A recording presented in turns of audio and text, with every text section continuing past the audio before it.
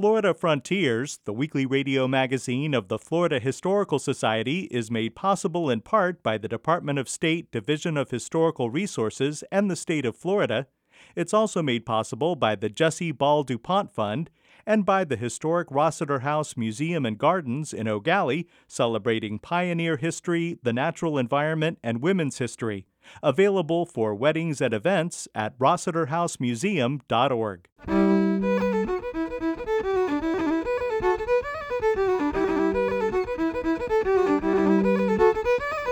This is Florida Frontiers, the weekly radio magazine of the Florida Historical Society, on the web at myfloridahistory.org.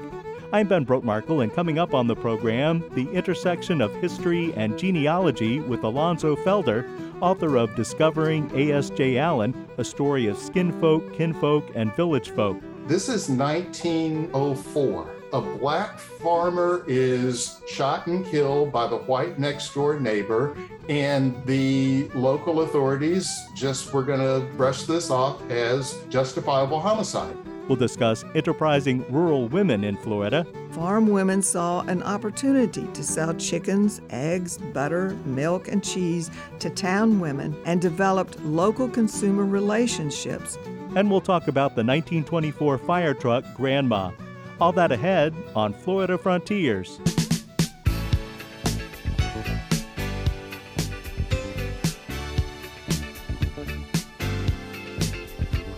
Alonzo Felder is author of the book Discovering A.S.J. Allen, a story of skinfolk, kinfolk, and village folk, published by the Florida Historical Society Press.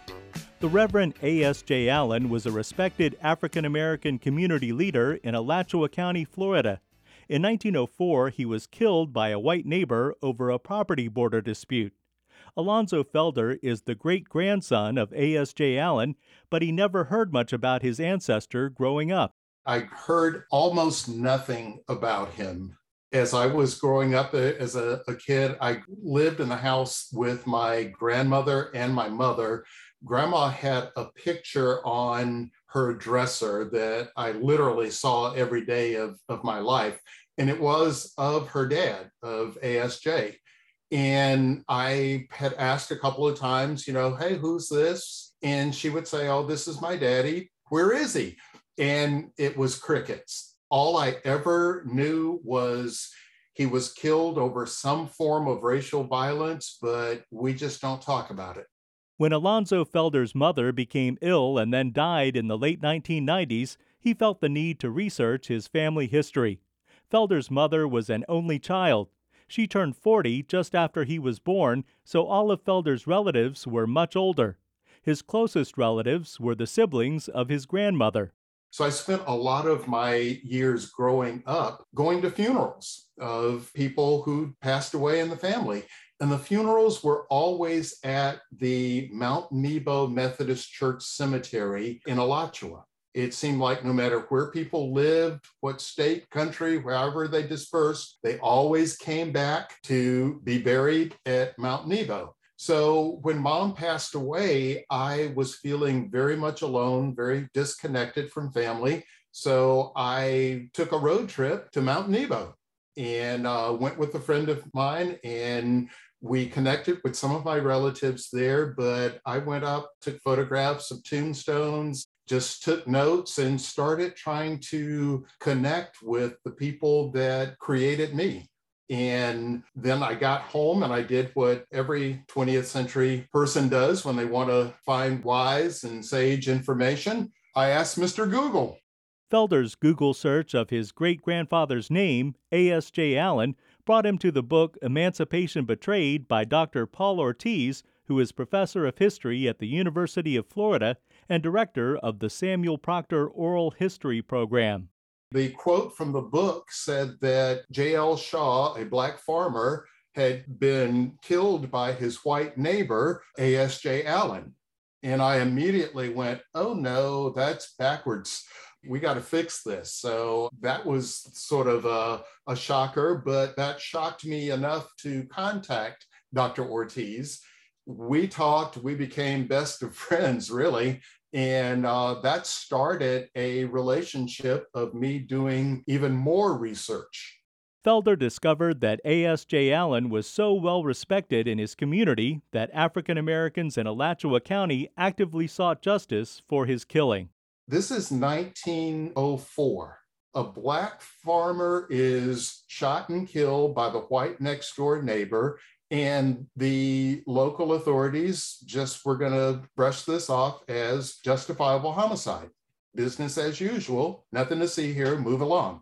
That did not happen. And that astounded me. I found newspaper clippings of Negroes push the case was one headline. And I learned that the community around my great-grandfather came together, hired two attorneys, one in Gainesville, one from Jacksonville, and took this thing to court. Basically said, you've crossed a line. You can't just keep doing this and getting away with it. No more. Although it was a victory that the case even made it to a courtroom, this was Jim Crow-era Florida, and A.S.J. Allen's white neighbor suffered no consequences for killing him. Still, Alonzo Felder was inspired by the story. It then became more than just, I'm feeling lonely and disconnected and an orphan for my own family. I want to find out who in the world is this character, because I know that if you, as a Black person, especially early 1900s, you rub up against and buck against the status quo, your town can be burned down. Your neighborhood is gone. You're kicked out of your house. There's all sorts of retribution. And it just piqued my interest to find out, what kind of character is this that he's so emboldened a community of poor farmers to come together and risk so much to say no? So that's kind of what got me started. Discovering A.S.J. Allen, a story of skinfolk, kinfolk, and village folk, can be seen as 3 books in one. The story of A.S.J. Allen is told throughout. It also describes Alonzo Felder's personal journey of self-discovery. By sharing his research process, Felder also provides a practical guidebook for others seeking to discover the stories of their ancestors. The reason I did that and why that's important to me is we are, in the last decade especially, we're experiencing this upheaval in interest for genealogical research and family history story. There's so many television shows on family magazines and pamphlets coming out where people are discovering who their ancestors were and finding out more about them. And one of the things that I note is that a lot of this seems to be very celebrity oriented, which is great. It makes for great television and no shade on the celebrities. But one of the things that I've noticed is that you have, say, an hour-long program with 30 minutes worth of commercials. And by the end of the show, you are presented with this document that tells you your family history all the way back to Charlemagne or, Jesus or something, extraordinary. And it kind of leaves you with a sense of, wow, this is pretty straightforward. It's pretty easy to do, and it's fairly quick. And I buck against that because I love research. This book took me over 10 years to write. I didn't know I was writing a book. I was just doing the work, but it's over 10 years worth of work involved here. And I want people to understand that when you decide to dig into family story, there's a lot involved. It's not quick, it's not easy, and you really have to be okay with this is going to take a while and it's going to be somewhat frustrating. And I wanted to kind of create the book in a way that outlines, here's what you're getting yourself into. Felder says that despite the challenges involved in researching and documenting family history, it's rewarding work. The subtitle of Discovering A.S.J. Allen is A Story of Skinfolk, Kinfolk, and Village Folk. The term skinfolk was popularized by Zora Neale Hurston when she wrote, All My Skinfolk Ain't Kinfolk, meaning that all Black people are not related and have different opinions and experiences. Felder encourages people to find their own unique family stories. Kinfolk refers to family, of course, but Felder hopes that people doing family research will think beyond biological relatives. When I look at the 1930 census of the house that I grew up in, so I've got my mom, my grandmother, and throughout the Depression, Grandma used our house as a boarding house, and it helped a lot of people sort of get through some very hard times. Listed in the boarders that lived in our house is a woman that I grew up with that I always knew as Aunt Rose.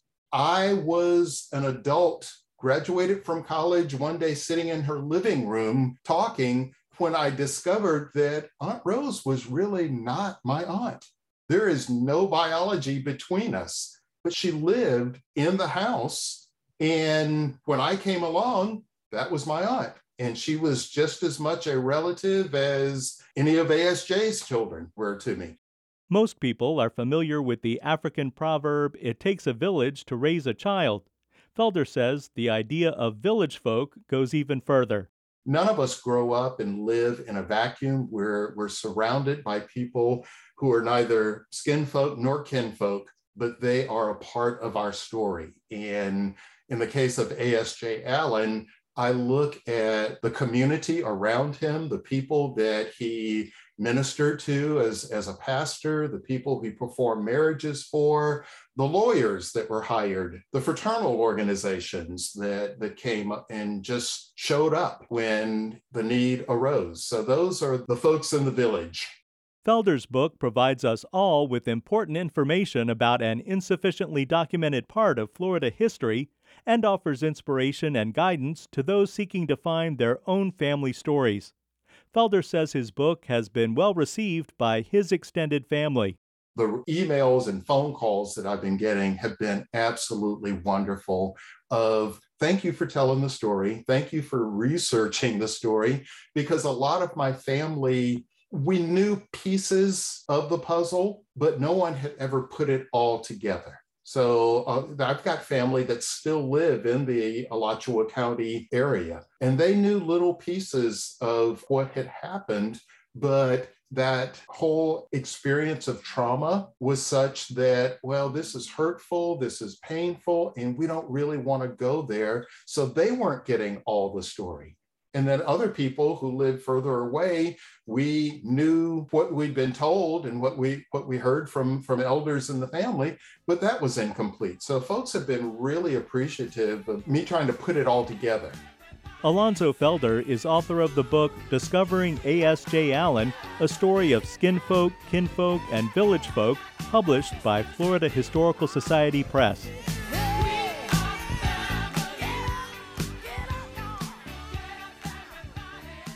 This is Florida Frontiers, the weekly radio magazine of the Florida Historical Society. I'm Ben Brotmarkle. Visit us anytime online at myfloridahistory.org to find out about upcoming events like the Florida Historical Society Public History Forum being held with the Florida State Genealogical Society Conference May 18th through 20th in Lakeland. Alonzo Felder and many other presenters will be there. Afternoon tours will include a visit to Florida Southern College to see the architecture of Frank Lloyd Wright and much more. That's myfloridahistory.org. I am a country girl. I am a country girl. Joining us now is Connie Lester, Associate Professor of History at the University of Central Florida, Director of the Riches Digital Archiving Project, and Editor of the Florida Historical Quarterly. Connie, rural women of the late 19th and early 20th centuries were more active in their societies than people might think. Most people imagine a nostalgic past in which rural women were silent, submissive, and engaged in domestic work, with few opportunities or inclinations to interact with the larger world. History paints a more complex picture of female participation in farm organizations, rural churches, literary clubs, and social activism. As William Cronin demonstrated in his study of late 19th century Chicago and the Great West, town and country were more interdependent than originally supposed. Articles in the Florida Historical Quarterly confirm that women engaged in a variety of activities across the supposed town and country boundaries. By the 1920s, younger women were driving cars, graduating from high school, and taking jobs in town. If not quite as progressive as their city sisters, they were on the road to modernity. An important and often overlooked vehicle for modernization was the Home Extension Service, the gendered counterpart of the Cooperative Farm Extension Service, which was created in 1914 through the Federal Smith-Lever Act. The Extension Service represented a cooperative partnership between the USDA, state land-grant colleges, and county governments that placed college-educated farm and home agents in every agricultural county in the United States. These agents were tasked with bringing scientific agriculture and progressive home management to American farms. While farmers learned the benefits of contour plowing, hybrid seeds, chemical fertilizers, and mechanical planting and harvesting, their wives and daughters received instruction on sanitation and nutrition, food preservation, and home management. Rural children joined 4-H clubs organized by extension agents, where they also received hands-on training in modern agriculture and domestic science. Boys raised calves and pigs, and girls joined tomato and canning clubs. They competed for prizes at county fairs and learned public speaking and civics. Rural reformers believed that 4-H boys and girls would reinforce the information their parents received from extension agents and would use their lessons and experiences as foundations for their own futures as modern farmers and farm wives.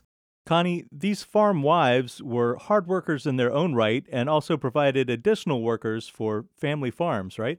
Yes, the work of farm women was an intricate web of production and reproduction.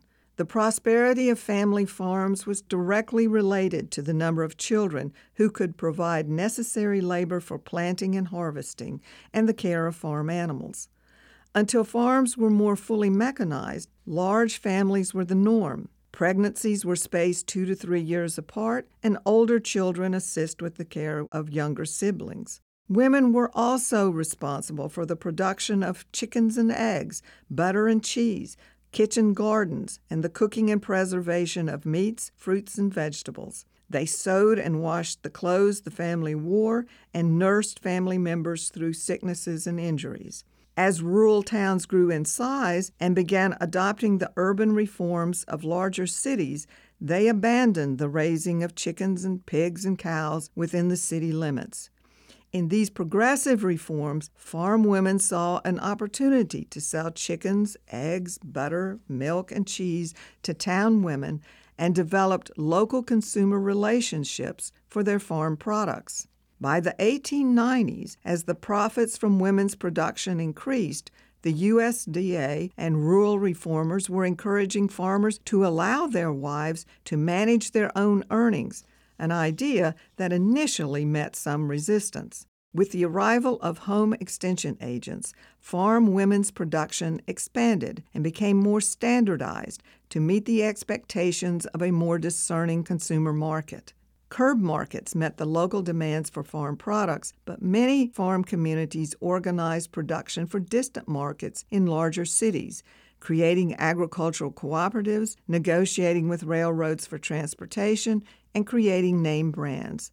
Seed companies took notice and marketed their chicken feed to women, packaging it in brightly colored and patterned cotton fabric that could be washed and used to make aprons and children's clothing. And Florida farm wives had a unique opportunity to participate in the growing tourism industry.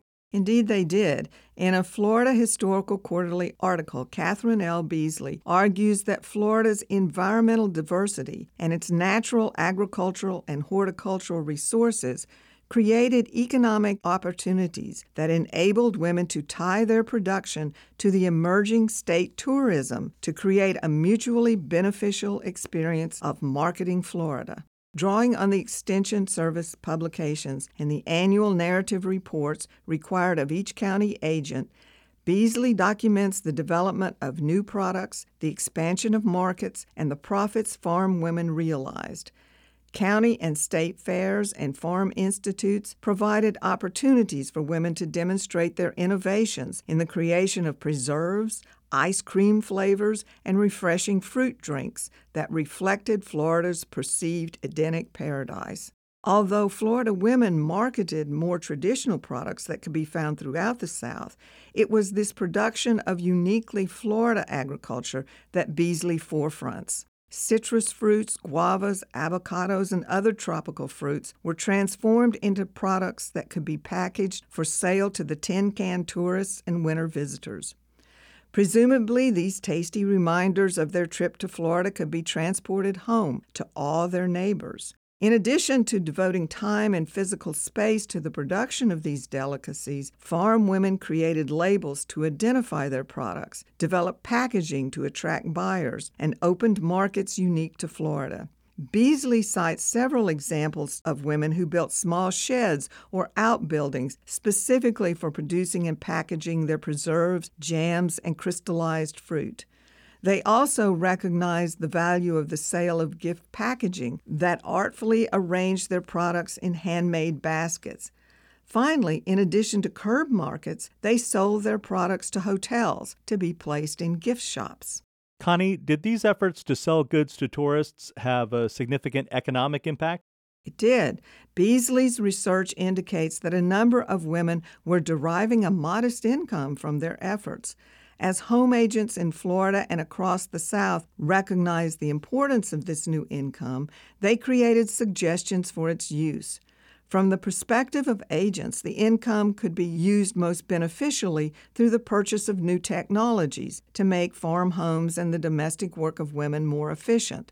Ice boxes and refrigerators headed their lists of potential purchases, followed by electric stoves and washing machines for those who had access to electric power. Women and their families had other ideas about the order of purchases. Radios headed their lists. Access to the larger world with its news and entertainment, as well as its farm and marketing information, made more sense than refrigerators and stoves. Women also set aside some of their butter and egg money, or in Florida's case, preserve and fruit money, to educate their children. Mid-20th century stories from college-educated men and women routinely credit their mothers' small savings with providing the essential funding for their college tuition. Nor is this unique to the United States. International economists note that the microeconomies of poor women are responsible for the upward mobility of their children as they invest in their education. Studies of rural women recognize the institutional, geographic, monetary, and social barriers that farm women faced, but they also highlight the ways in which these women initiated changes as they interacted with town women and extension agents in the early 20th century. Thanks, Connie. You're welcome. Connie Lester is Associate Professor of History at the University of Central Florida, Director of the Riches Digital Archiving Project, and editor of the Florida Historical Quarterly. I was born in the country, that's a natural fact. On these long city days, I want to look back to see tobacco fields, row after row, red clay cracking where the Silver Queen grows. This is Florida Frontiers. We've talked about the 1924 fire truck Old Betsy on the program. Now Holly Baker introduces us to Grandma. In 1924, the Rockledge Fire Department in Brevard County purchased a new American LaFrance pumper known as Fire Engine 1. Almost 100 years later, that fire engine, affectionately known as Grandma, is still in service. Rick Nix was the fire chief for the city of Rockledge for almost 30 years, until he retired in 1998. We talked about his time as the Rockledge fire chief and his memories of Grandma the fire truck. When we moved to where we live now, and we still live there, it's 4 doors up from the old fire station I showed you the picture of. And that's really where I got my interest. The guy across the street was the volunteer fire chief, the oldest fire chief in numbers of years served up to that point until I came along and beat him out. But he'd go to a fire, and I'd run across the street and get in his Hudson Hornet car. We go to a fire. I'd stand limp against the car. I couldn't do anything. I was just 12, 13 years old. It got me interested in the fire station, so I'd walk down and hang around the station as much as they would let me. They had a pool table. I learned to play a little pool down there. They just told me, said, "You seem to like this. Why don't you join the volunteer department?" I was told from the time I was in high school till I got established in the regular paid fire department that that's what I was going to do. The volunteer says, "You will be the next fire chief." This is when I was 15, 14 years old. And I said, "Sure I will." When he joined the volunteer fire department at the age of 15, Rick Nix became one of the primary caretakers of Grandma the fire truck. Well, the truck was bought in May 1924. That's the same year that the Rockledge Volunteer Fire Department became incorporated as part of the City of Rockledge. Just kind of evolved over the years into the City of Rockledge Fire Department. It's been in every Christmas parade that I can think of, clear back to the 20s. And the Rockledge High School, it's Cocoa High School, then cheerleaders liked it. So I hauled them around on it most every place they wanted to go that was local, because they like to be seen on it, and because no other school in the county that I know of had a fire truck for the cheerleaders to ride on. Still in pretty good condition. It's been well taken care of. Yeah, it's in good shape. We rebuilt it one time. We stripped it down and painted it and kind of rebuilt everything but the engine in the late 70s, 1970s. So, yeah, it's been well maintained. I asked Rick Nix to explain how to operate the fire truck. Well, it's a secret. It's got a secret or two to it. Even the shifter, first, the old cars that had 3 on the floor, this one is French shift. First is where third is, second's where reverse is on a regular car, and third is where first is. Then when you put it in reverse, you're in really where second is on an American car. So it's French, it's backwards, because it's reversed. It's flipped. So you drive from the right side instead of the left side. For almost 100 years, Grandma the fire truck has been in service to her community. You can still see Grandma out and about in Rockledge, Cocoa, and other nearby Brevard County communities. If you see her in 2024, be sure to wish her a happy 100th birthday. You might even find her old friend Chief Nix nearby. I drove it until I was 80 years old. From the time I was 15, I drove it. I asked him, I said, now, see if you can work it out. I asked Dan Crowley, the lieutenant that's in charge of it now. See if you can work it out with the city. See if I can drive that truck in 24 if I'm still alive when she's 100. I'd be able to sit on it, but maybe I don't know if I drive it or not. But I drove it for 65 years. Chief Rick Nix started off as a teenager volunteering for his local fire department in the 1950s. Now Rockledge Fire Department Station 1 is named after him. Dedicated in 1988, it's called the R.D. Nix Jr. Municipal Fire Complex. I've got to say this. The only reason I was successful, if I was, in other people's eyes, I don't judge myself, is because I surrounded myself with a lot of good people. They made me look good. So it wasn't me. It was the staffing and people that worked for me made me look like I knew what I was doing. I've had something most people don't have except for maybe you, a love of my job. For Florida Frontiers, I'm Holly Baker, Public History Coordinator for the Florida Historical Society and Archivist for the Library of Florida History in Cocoa. You've been listening to Florida Frontiers, the weekly radio magazine of the Florida Historical Society. Please join us right here again next week. Until then, visit us at myfloridahistory.org and find us on Facebook. Production assistance for Florida Frontiers comes from Connie Lester and Holly Baker. The program is edited by John White. Have a great week. I'm Ben Brotemarkle.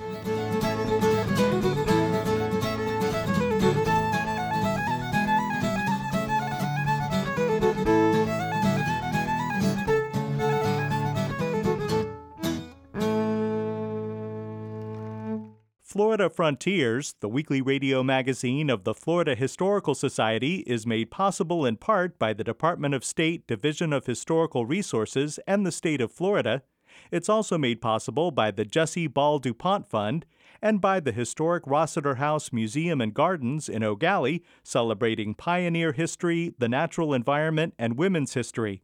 Available for weddings and events at rossiterhousemuseum.org.